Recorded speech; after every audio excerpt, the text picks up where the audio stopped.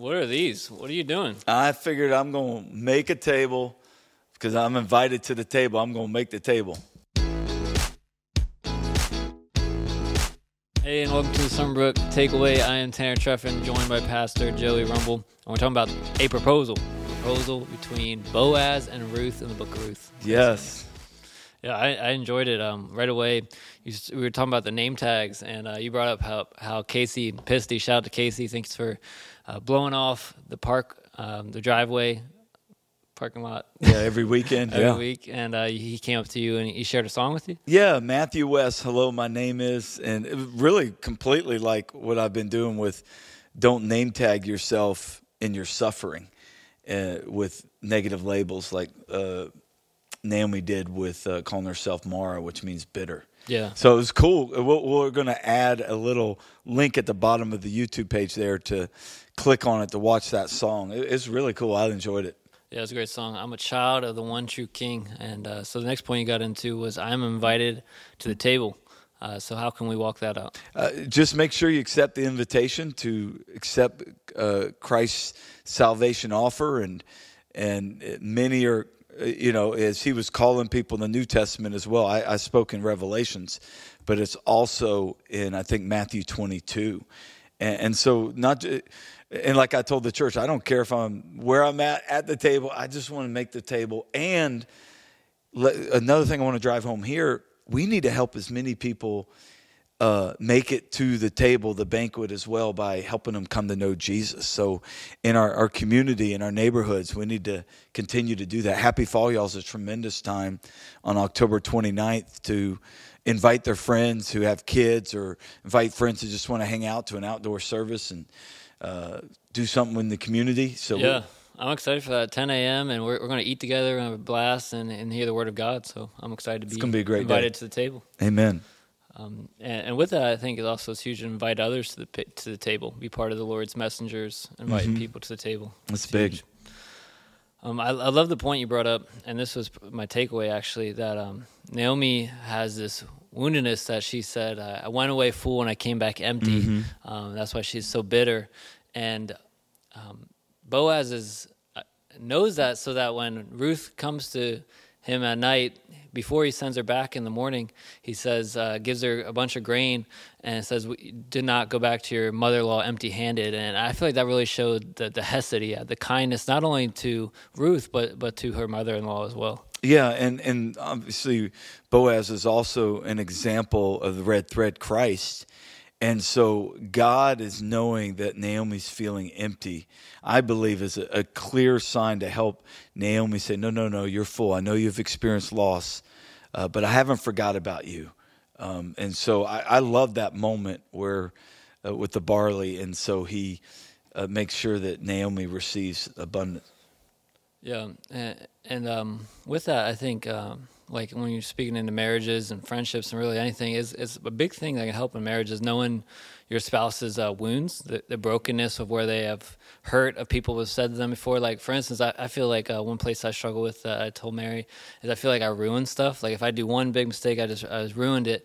And so Mary is sensitive that when I'm upset, she's like, "Hey, Tanner, you didn't ruin it. Like, it's not ruined. Like, it's okay. Like, I'm not that, upset at you." And so she knows there's such a safety in our marriage where we can share about those broken places and then also speak into them. I think is powerful. Yeah, and for any of you who are listening, that's huge. And any of you who are listening that were at church Sunday where you heard the first message but not the second service, you had made a mention about when I spoke, hey, when I mentioned about the emptiness, invite the people where they feel empty. God is there to fill them and recognize where they can be full. And so I mentioned that in the second service. So making sure that where are you empty? Go to the Lord to be full. But also I think we need to be reminded and know, man, in Christ, man, you are full supernaturally and spiritually. But then God sometimes asks you to do tangible steps so that you can be encouraged and not live in that place of feeling empty. Yeah. And I think that really Miguel brought up how much he loved you explaining the kinsman redeemer point, because like how Jesus is our kin, like he put on flesh and walked among us, but he's also the redeemer, that he's the God man, where only God can put on the weight of the whole world and pay the debt of sin, and he redeems us not just from our sin, but he places us in a seat in the heavenly places now, that we're made righteous through Christ. And so even this life will have troubles, but take heart, Jesus has overcome the world, that one day Jesus will return and wipe away every tear and make everything all right. It's a huge reminder that Boaz was Naomi and Ruth's kinsman redeemer, and thus Christ is our kinsman redeemer.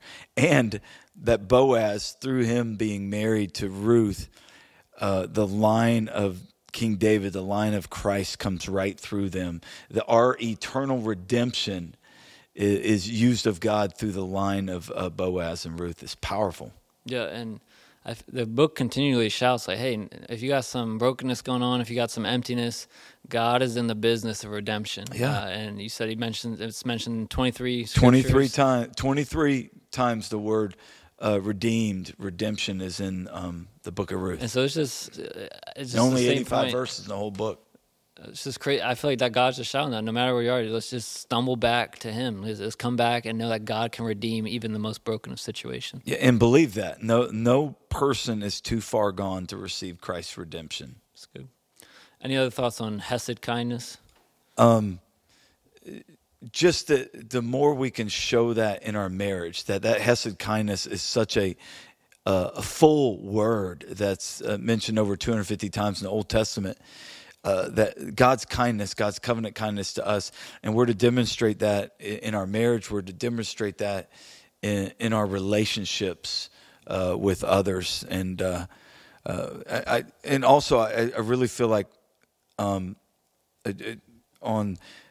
that we need to continue, not necessarily on the Hesed word, but just we need to make sure we continue to be praying for the peace of Israel and praying for God's presence and healing power in such a difficult situation over there. And so Scripture talks so much about praying for the peace of Jerusalem and interceding for Israel. So just another reminder about that.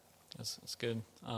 Practically, I think just one way you can show kind of that Hesed kindness in your marriage is just texting or calling your spouse, not for any reason, but just say, hey, I care about you, I love you, just seeing how you're doing. I think that just little things like that, writing little notes and stuff, make a big difference. Yeah, and the other one at the end I shared was making sure that you're a person of godly sorrow, not worldly sorrow. You shared that quote today in Team Leads that worldly sorrow is sorry you got caught. Godly sorrow is sorry that you did it. And that there's a deep repentance before the Lord that, against you, God, I've sinned. Yeah. Like, change my heart. You renew me a right spirit, oh God, like that Psalm 51 prayer of David. Yeah. Huge. What was your takeaway? I think my big takeaway personally was that you don't make sure I stay a person of godly sorrow and brokenness before the Lord, and helping people understand God's forgiveness, God's redemption.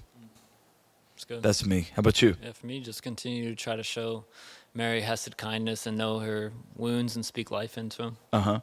Cool. And then tell me about the launch of the second student service, 5th through 8th grade. Yeah, praise God. It went great. Thank you so much for the families that moved to 930 and got your teenagers in there. Just a great service. Great job to Nick and to Mihaela and Kat and Christian and all the people leading there. You just did an awesome job, and I'm just thankful for what God's doing there. So. Awesome. Now we got that 9:30 and 11 for all the ministries here at Summerbrook that are the kids ministry as well as junior high ministry.